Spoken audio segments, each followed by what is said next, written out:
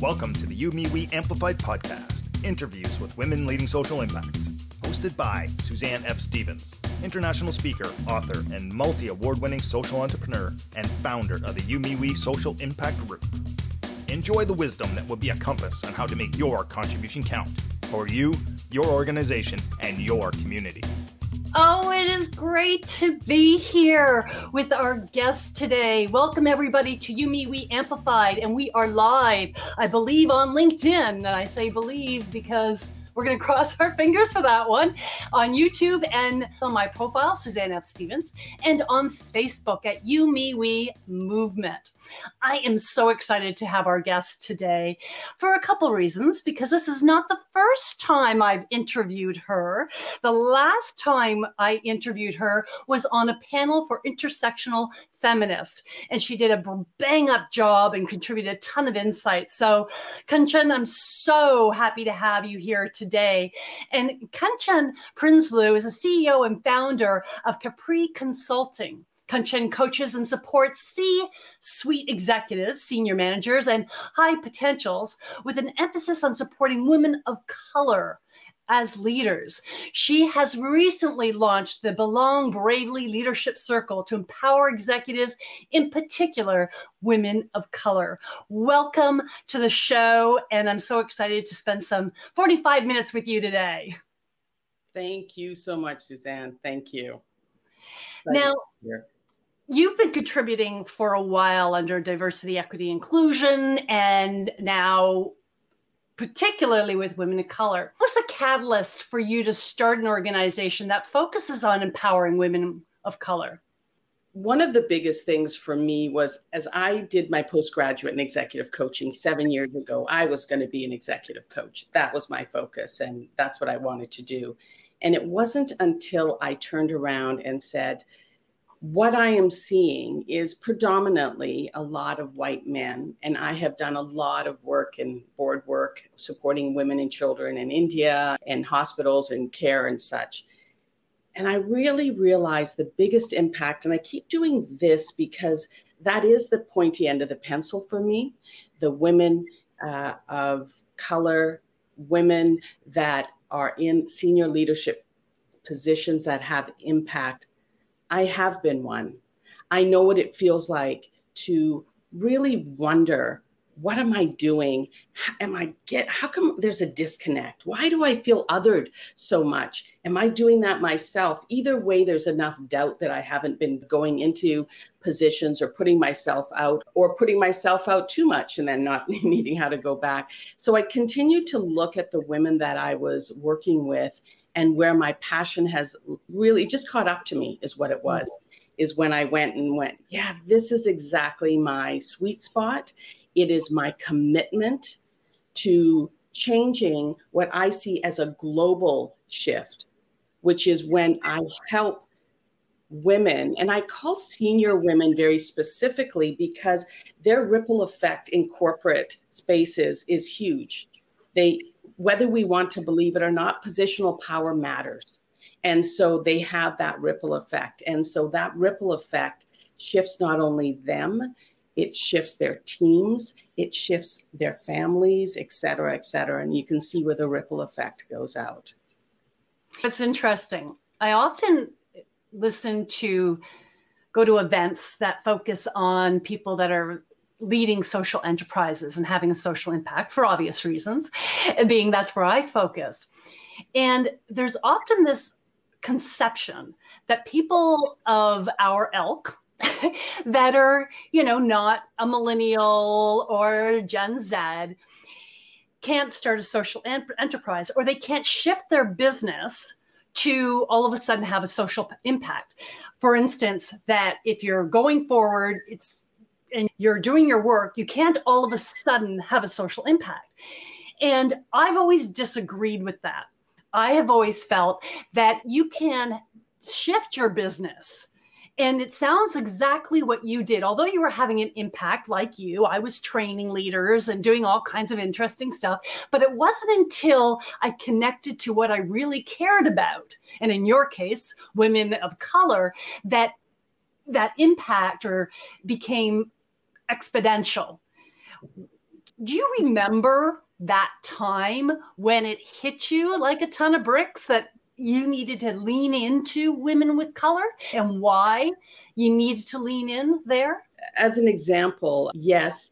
And there was something that happened recently in the last sort of 2 years. I connect with a lot of other women of color coaches. You're collegial, you're doing all this. And then I remember going, you know what? I need to get these women together.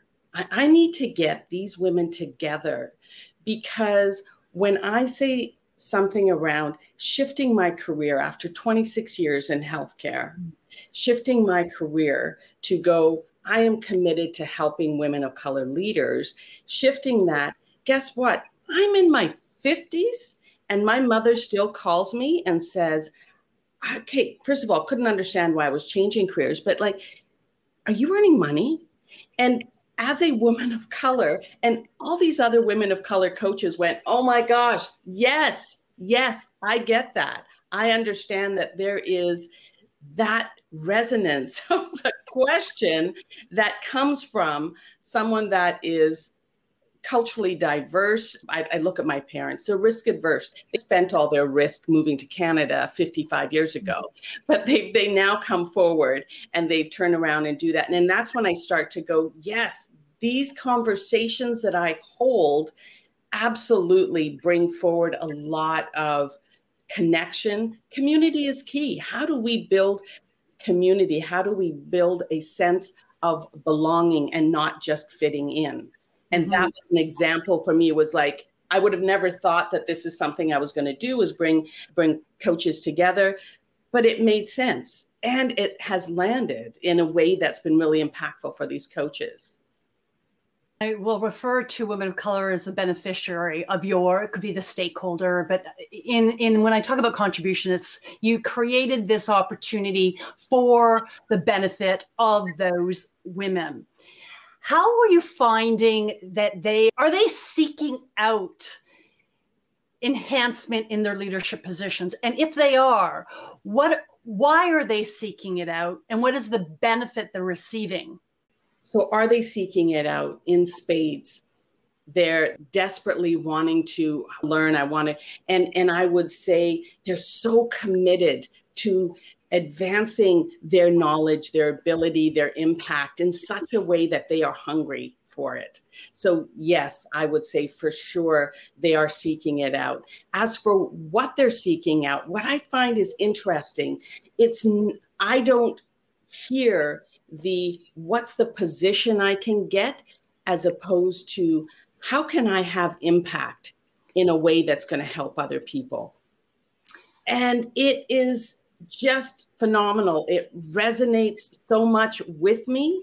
So that is, I would say, the biggest piece. That's the difference. They're not looking for positional power as much as it is influence and how do I have impact on others. I spent a ton of time in Africa interviewing African women pioneers, and in every single case, now they were mostly Black women. I would say about 5% were white women and 5% Indian. That being said, no matter the color or where they came from, all these women were living in Africa, and every single one wanted to contribute back to the community. That was the mission, was their number one. And I was curious about that in the Canadian context, if you were finding the same thing. It absolutely is. What's interesting is that I've coached many women. As an example, one of them was just saying, I've been in these roles, like she's in a corporate position. I can't seem to get past director level, even to senior director level. I have gone, and at the time she was talking about gone down to base to buy all the right clothes. I have flat ironed my hair. I have spent hours in flat ironing my hair. I've done everything to try and get so I can be seen and it's fascinating. And so what is it that you want to be seen and what is that you want? She goes, because I want to be able to help other people, but I'm finding I can't even help myself. One woman that I'm speaking to comes from Africa, from a small village and where electricity was an issue. So growing up, she had electricity, was studying by candlelight. excelled in everything she did everything, came here to do a master's. This is her second master's, worked for KPMG, came here, got on board right away. Like just a story that is powerful.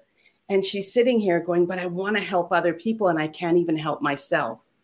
And I'm listening to her and I'm trying to go, okay, let's see where this is. And part of it is, it's like they've contorted themselves into such a pretzel to feel like they can fit in that they can't see themselves.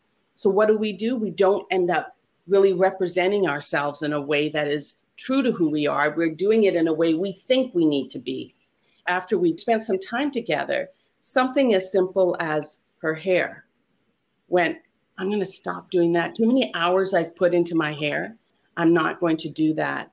And it's starting to bring yourself back in, because her desire is to have impact for other people. And she said, that's my own lessons that I can share with others, which is so great. It's so excellent to hear her take her own lived experience, now share that forward.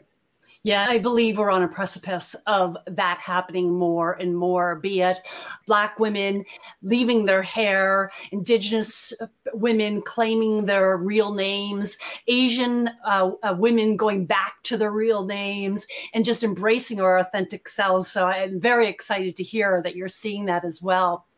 Before you went down the path of women of color, of course, you were coaching several different people. What due diligence did you do to say, hey, I want to focus even more so on women of color? And is there interest there? What can I do? Did you do any sort of due diligence prior to committing to that step? So I did the due diligence internally and not externally. My own lived experience is that I grew up in a small town in Saskatchewan where I didn't even realize I was the diversity our family was the diversity in the town. We blended in, we did all these things. So I had to come to a point of what is my story in this? Because I don't have trauma. I also didn't have a full awareness. So what does that mean and how does that? So I came into a reconciliation with myself to go, so when I say I'm going to be supporting women of color, when I speak, there are people that don't realize outside of my name, they don't know where I'm, because if my hair is flat ironed, they may not even know that I am that's not even a question. It's not even relevant at that point, which is interesting. So my hair is not flat ironed. As of definitely these last few months, I've been playing with it as well. But it's my own sort of, how do I do my own work was really important. It takes a lot of people to make me look this natural. I've got coaches, I've got a shaman, I've got communities where I have continued to go, because as we do, I teach what I most need to learn myself in some respects. So it's that whole thing around, what is the journey that I'm on? So that reconciliation came from within and not really external. I had other coaches caution me because I was going down a really narrow path. And I went, that's exactly what I need to do. I know that. It made me nervous because I love to coach executives. The irony of it all, the more niche I got, the more interested white executive became of me even. They're like, well, hang on here. Can I have a bit of that? Like, what are you doing over here? It doesn't make it more, doesn't isolate me more. It actually expands me out a bit more in the end. Now that's interesting. Especially now, there is that intrigue with what different cultures do. And finally, I can see why a white executive would be curious, because also they need to understand the diversity and where other executives are coming from. Now, I believe you are at the beginning stages. One of the reasons I wanted to interview you is because you're right in the midst of this sort of shift as well. Like you've been coaching women of color and executives as a whole, but now you really are leaning into coaching more women of color, but you're also creating a platform for them to connect through Belong Bravely leadership circles. And I'm curious why these circles, number one, and number two, why do you think they are so important now? The key piece about importance for me is a sense of belonging, seeing other leaders looking like you. They don't have to be in the same organization, but other leaders around you with similar stories, similar to the one that I said, sharing with other executive coaches or sharing with other coaches of color, that my mother still at the age of 50 called to see if I was making money. And they all started to laugh and go, yeah, absolutely. There is that need for connectedness.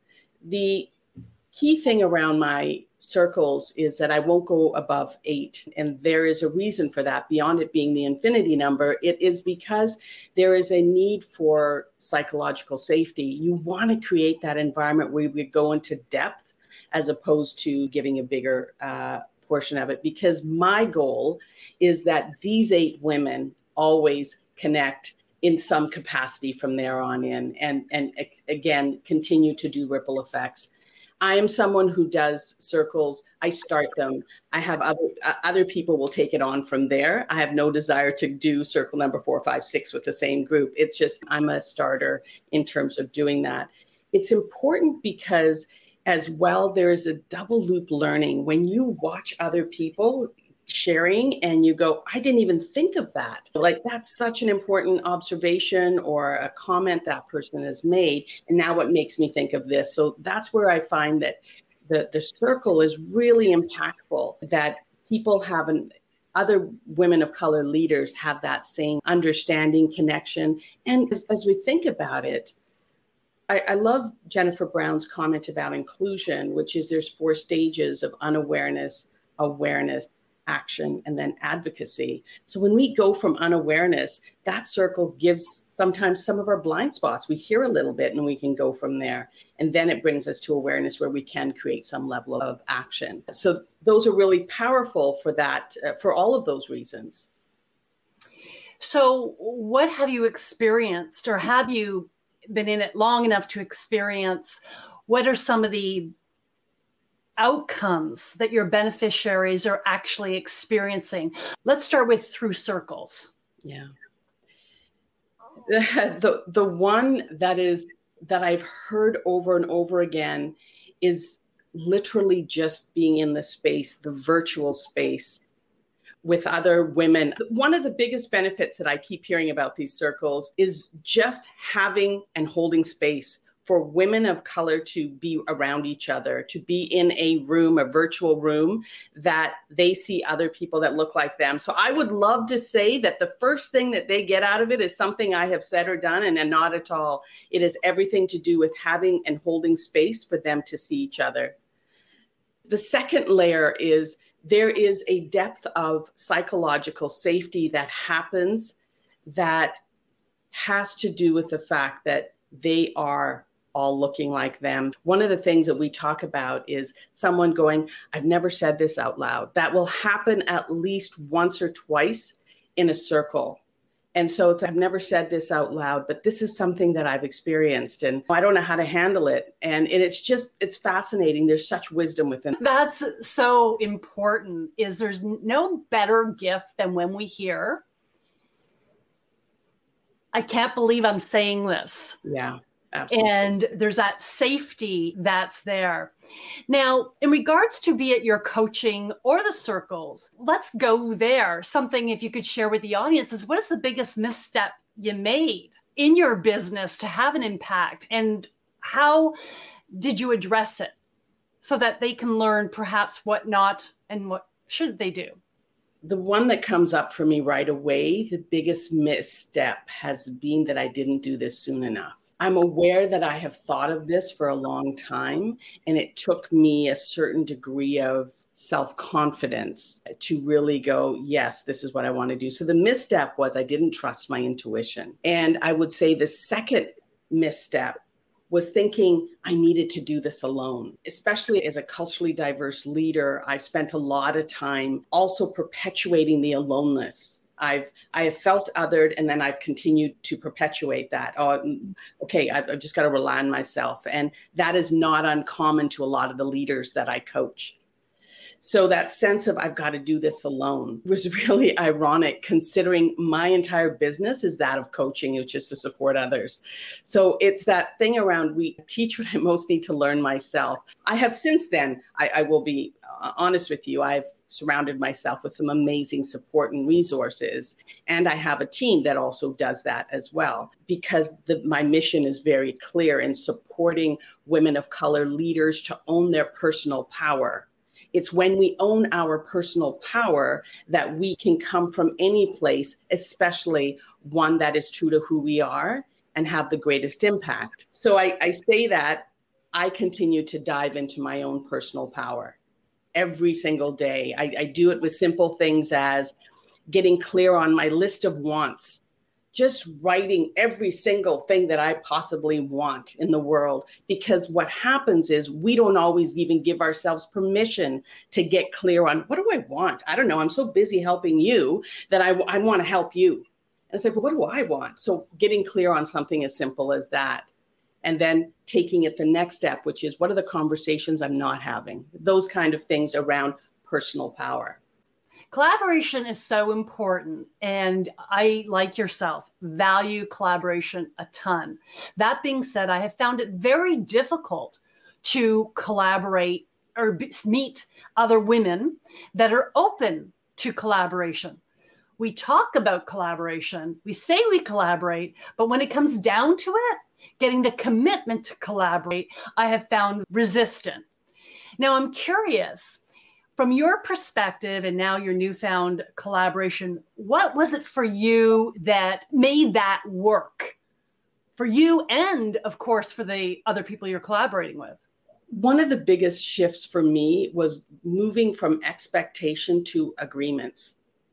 So I don't sit in the space of what do we expect from each other as we collaborate. I, in fact, will go to the space of what are we agreeing upon, and spending a lot of time on the front end, which does feel like, oh my God, it's so exciting. Let's just do X, Y, and Z. It's actually really getting clear on what are our agreements as we work together. What excites us about this? What are the key pieces that are important to us? So really making sure that we have a solid the term container comes up because I use it a lot, but have a solid base. So it's that sense of, measure twice, cut once, spending a lot of time in the planning of how we want to work together it has always paid off in spades for me. And I also have had the same challenges that you have. When I was new in the business, I was like, yeah, okay, let's go. This is fun. And why are things not happening? What's going on? And it was only when I started to step back and go, what has not been met in this process? So that's what helped me a lot. What has helped you, Suzanne? I'm just curious now. What I have found is a lot of it has come down to ownership and the reality that I want to collaborate, but I don't want to give anything up. And in doing that, you have two visions that don't quite align and two missions that don't quite align. They may be complementary. But for instance, I recently was about to collaborate with somebody and realized that it was going to cannibalize my brand. Right. And that became an interesting dialogue, and I backed away from the collaboration. I also felt it was becoming competitive, not collaborative, which is not the way I wanted to enter into this opportunity. I haven't mastered it. I am a believer in collaboration, but admittedly, I have hit a wall with a lot of people I'd like to collaborate with and found that if they're on their way, they don't want to bring you in the loop. You have to be coming in at the exact same level as they are, or they do not want to collaborate. And that's an interesting thing because for women, we also have to pull each other up. And if you pull me up here, I'm going to pull you up in a different place. But you have to get to that conversation of high trust. And if you're not going to get the conversation in the first place, how do you know there's high trust? So it's very nuanced, and it's very frustrating because I do believe women are good collaborators. I don't experience it personally. I've seen it with many women I've interviewed who say they've collaborated. It's something I'm still not convinced we're as good at as we think we are. So as soon as you were talking about that, it really took me back to the corporate space that I spend a lot of time in. There can be times when there is such a competition for the 10%, that it becomes competition versus how do I roll down the ladder to bring others up and all of that piece. There is that. And some of it also comes down to truly a sense of, which is where I come back to personal power. When I come back to what that means for us, when we are clear, it's the insecurities, it's the vulnerability that has it step back, or us revert back to our old behaviors that don't serve us, such as control, such as all of those things come into play again. And then next thing you know, there's this big rift, which is why I specifically will move from what do we expect from each other to agreements. There's such a difference between the two. And even when I coach senior leaders, there's very few senior leaders of color. And what is the expectation that you have made it in this position? Meanwhile, you're sitting in this position, SVP, VP, that are going, I have got to double down on what I perform because I need to perform. That's the mentality going in here. Meanwhile, all the people looking at you going, wow, she's made it.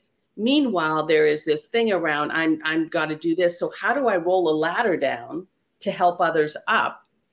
And the only way to do that is really set that as your personal mandate, personal goal, personal power goal that you want to have. Yeah, I think also in corporate, I think there's another issue at play. And rather than entrepreneurship, scarcity is an issue. And be it male, female, or they, then there's the cultural scarcity. So there's a whole other issue. But when it comes down to women entrepreneurs, I think we're still in that patriarchal perspective that there only can be one of us. And until we truly change that, and that's the thing that I found very different with interviewing African women, is there wasn't that same pushback of they recognized that they needed to help others. And they created groups like your coaching group, which I think is brilliant. And let's just dive into that for a moment, and then I want to move on, because your coaching group technically are all competitors, correct? That's so correct. There you are in a group of coaches, and many of you are focusing on women of color. Not necessarily. Just coaches in general, leadership, but predominantly leadership coaches. Yes. Now, I'm just curious, are some coaches focusing on women of color? Yeah, absolutely. Okay. So how do you work in that environment and to elevate everyone, not feeling like we're taking from each other, but we're supporting each other? So I'll give you an example. One of the women is an internal coach at a fairly large organization that is a woman of color. She's part of the group. So she came forward and said, you know what? I want to bring more women of color coaches in. It's got to be local because my cohorts are global. So they're from people all over. There's only 2 of us that were from Toronto. So she goes, I'd really like to bring you in. What do you think? And the very first reaction was, we can come together and we can bring you a proposal. That was the first reaction in terms of, so it's not a competitive thing. How do we help each other to move it forward? Now, it's like a boy band. One may be plucked out and taken into being, or a girl band or whatever, and plucked out and becoming, you're going to be the single star of it all. That's fine, but that's not how we're starting. The point is right now is that we're starting to go, yeah, what can we do to support you? And as well, we will do it together.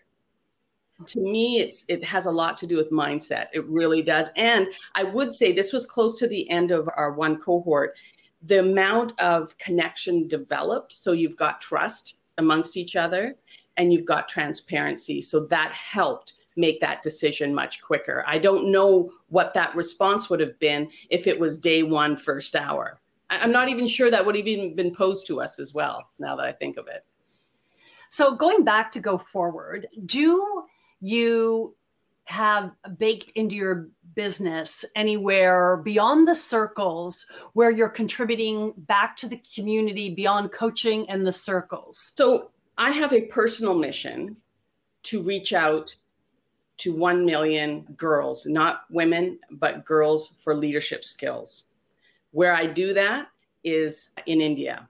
That's a personal driver for me that I do it's not shared a fair bit. The other piece that I do, and I've always done in the 7 years that I've done executive coaching, is I hold 2 spots for women that cannot afford the expense of an executive coach. And you can apply for that. That's on my website every single time. The other piece that I do, because it's so important to give back, is I will always coach for what's called the Humanitarian Coaches Network. So we support the UN 1 Acre Fund in Africa. And so I coach leaders, and I ask specifically for women leaders, but I coach leaders that are on the ground doing the work. And again, that has a really personal impact because it keeps me rooted in what's happening globally, the challenges. When I say the word women of color to a woman that's in Africa, excuse me, what? Like I'm saying this to myself, that's not something I would use. Yet her experiences are quite different because of the patriarchy that she has faced, and that she's still trying to make movement and advancements in both her influence and impact. Your business can focus on contributing to help leaders, then you can create opportunities. But it's this part that I talk about conscious contributions, where you also, as a solopreneur, you have 5 employees, but you can be a small business and contribute in a number of different ways to the greater good. And I just want to dive in a little bit about the Indian 100 girls. Yeah. What are you doing there specifically? Like, how are you connecting with them to give them leadership skills? So this is the second time that it's been canceled. My niece does what she calls confidence. She does a lot of conferences. So for us to be able to do that through renting a hall and making sure that we're able to reach out to these young women, part of what is important to me is being able to give someone the understanding of what is possible. That's all it is. They've got a lot of knowledge, but here is something else that is possible. And it's that possibility of leadership in different capacities that I think has always been the key piece. But yeah, we've not traveled to India in a few years, in 2 years. So that keeps getting put on hold. But the beautiful thing is she's doing a lot of the groundwork as well right now. So going sideways a bit, what do you see as the 3 most important initiatives to make a social impact sustainable? Sustainability for me, when I think about women of color, has everything to do with the work that they are doing. For me, and the experience that I've had is when I look at when they understand who they are as leaders, that becomes sustainable in terms of what they can do in the world. So I spend a lot of time in that space. The other space that I spend time in is within the organizations with their leaders, predominantly white men. How do I clear paths for these women of color leaders within the organization? So that adds to sustainability. And some of that is being able to have conversations with these leaders, the white male leaders as well, that has empathy. It is not a hammer and nail situation, but the other piece. The getting paid to do that. So that's where your sustainability is also, as an entrepreneur, from a woman entrepreneur to another woman entrepreneur, is getting paid for your coaching. You're getting paid to help organizations and create that path for women from a consulting standpoint. So is there anything that, if you were to say to a woman entrepreneur, you need to do this one thing or 1 or 2 things to make sure that your contribution, although appreciated, is a sustainable contribution? That's a great question, Suzanne. There's so many things that come up for me. I would say the one thing I would say to an entrepreneur to make sure that it is sustainable is to be so clear on what you stand for. What is it that are your values, and how are you living into your values? So there is no question about it. That's the one piece that comes at the top of my head. I'm sure I'll wake up at 2 a.m. thinking of all the others that you'll email me then. So being that you focus on leadership development, What can organizations do to make diverse leaders feel more welcomed around the executive table? The biggest thing that an organization can do to have someone feel more welcomed is, first of all, recognize what you do have right now, which is that it's not there. So what is your bias in that relationship of what's around the table and what's not around the table? I would say that the second biggest thing that they can do is stop with the tokenism portion, because that is, I need to bring one person on and, oh, look at us, we're all done. It's like saying, I've got a black friend, therefore I'm not racist. All of that becomes a challenge when you're trying to bring someone around the table, because when you are bringing people to the table that are diverse, you want to make sure that, one, you can hear them, and two, they can speak. So we have to really look at that whole angle of, why are we the way we are? What does it look like that we want to change, and getting clear on that, and then allowing being able to speak and hear piece come together. Thanks for sharing that. What have you done that has made you uncomfortable? But if you didn't do whatever that it is, you would not have had the impact on the beneficiary that you've had. Two things. One is being so brutally blunt about what I see. I'll give an example. There's an executive that I've worked with that when she spoke with just full composure and just kept speaking in a way that was very clear, direct, very professional, but cardboard. So that's easy enough. Like, we can bring out all these others, let's embody leadership. But that wasn't the point. The point was, she never fully showed up in any conversation. She showed up in a way that was just, and again, as a racialized human, you're going to have some protective measures in place. But it was so protective as an executive that it was causing so much harm for her that I could say to her, and she heard me. That was the other thing. This is why I really encourage a lot of women of color coaches to get into it, because you have a different presence with someone. There's a different nuance that you can bring to the table. She heard me, and I was very blunt with her. Now, it made me nervous because of how senior she was. And I thought, oof, I'm going to be fired on the spot. And if I get fired saying what I know to be true, so be it. And I had to do it. And it was a pivotal point on two fronts. One, she heard me. Two, she allowed me in even further. And that allowed the changes that she needed and wanted to make herself.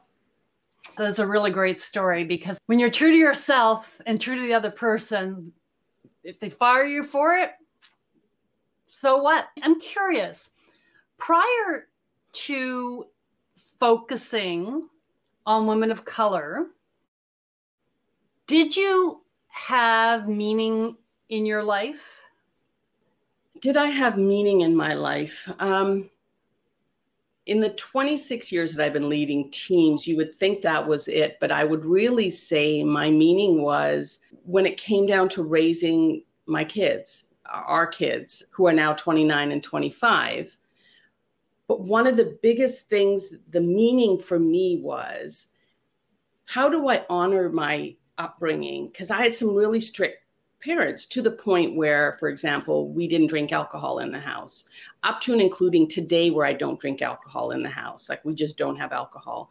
But I had to really process, how do I break the patterns that do not serve me, where my kids are being brought up in this culture? And so how do I honor that, and how do I live into that? So the meaning that I had was, how do I bring children into the world that are contributors to society? They knew this from a small age. That was all I wanted. I didn't need the engineer, doctor, blah, blah, blah, whatever it was. And I had to hold back parents to go, no, the meaning that I have in my life is, how do I bring contributors into this world? And I'm so grateful, because today we have Sunday dinners. They live across Canada, but when we can, we have Sunday dinners. And they're interesting human beings that I love being around. And so when I see this, it's just this point of, all the career work and successes I've had, this was truly the gift that I was able to bring forward that I knew I was spending a lot of time and energy on. It's interesting. And I'm just going to pluck this little soundbite out where you say, where I've got my meaning is by bringing contributors to the world. I'm doing this to you. You're not suggesting this, but that could actually also be the same with women of color. Yeah. Is the same sort of piece that you're bringing women of color to the world. And I don't know about you, but I just got shivers. And it's in that, sometimes that's where we find our meaning. And as much as we're doing good work, it doesn't mean that good work is giving us meaning. That's giving us purpose. And I see them as very different things. You have a purpose, and yes, it feels good, but not until we're uplifting another human being are we actually finding meaning. Thank you for sharing that story. We're going to wrap up our interview with some really fast. Now, the answers need to be quick. Kancha. Oh my gosh. Okay. These are like one-liners. These are not stories. All right. We're running out of time. So this is the fast section. So what is one thing you wish you knew prior to engaging down this path, particularly coaching women executives that are colored? I wish I would have known how much it brings me joy, or it would bring me joy. What is the worst piece of advice you've ever received? Don't change careers in your 50s. Best piece of advice you've ever received? Go narrow. Which of your strengths do you rely on most to have the success you have achieved? Ability to build relationships.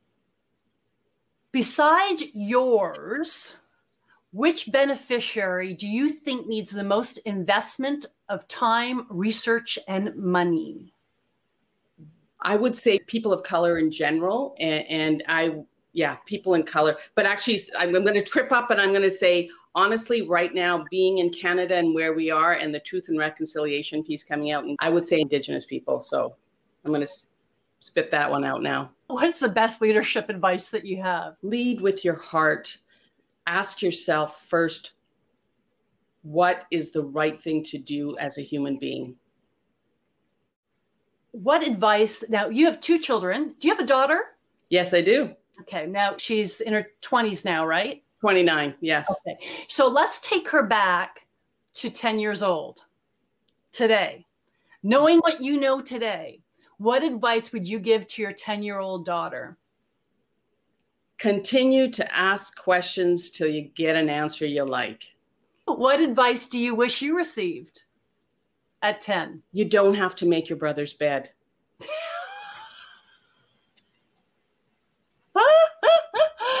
Yeah, and there's so much there to unpack. Who is the greatest female influence in your life? My daughter, I would say. Okay. My children have been born to me for my learning. I know. That's why I probably should have had them. What 3 values do you live by? Freedom, honesty, trust. Please share something that you want other women around the world to hear. You are necessary as women leaders to make the shifts that we need in this world to become a more human space for everyone. Excellent. Thank you. I'm coming back to you with one more question, so stay tuned. But I just want to thank everyone for joining us for this live event. You can subscribe to You, Me, We Amplified. To be clear about something where your marketing is 2 things right now. We are moving from wisdomexchangetv.com to You, Me, We Amplified, and we're aligning our brands. So after several years of Wisdom Exchange TV, so you can receive each new interview notification in your inbox so that you don't miss any. So if you started watching it today but couldn't get through the entire thing, We'll invite you to when it's launched in the next couple weeks. And please share this interview by going to the share button located on each page. Each person we interview has their own page. And we have hundreds of interviews of women internationally from 25 countries so far, sharing their social impact, their wisdom to inspire us and to give us the insights of how to. You're also welcome to join the You, Me, We community, Women Leading Social Impact. So if you want to grow your social impact, we also have a community where women gather, and we want to really amplify women's voices, but also with my background. And you'll probably see Kanchan there at some point sharing her wisdom of how to expand your business, how to have an impact. Please check that out as well. Now, coming back to you, Kanchan, do you have any words of wisdom for our audience regarding making a conscious contribution to society? Just do it. And that's good enough for me. Until next time, make your contribution count for you, me, we. This episode is sponsored by Make Your Contribution Count for You, Me, We, a book written by Suzanne F. Stevens. It's time to act. Let this book be your compass to having a sustainable social impact while living your most meaningful life. Visit youmewe.ca/book for more information. Thank you for joining us for the You, Me Amplified, Women Leading Social Impact in Their Communities and Beyond podcast. For more interviews, visit ca/podcast. Until next time, make your contribution count for you, your organization, and your community.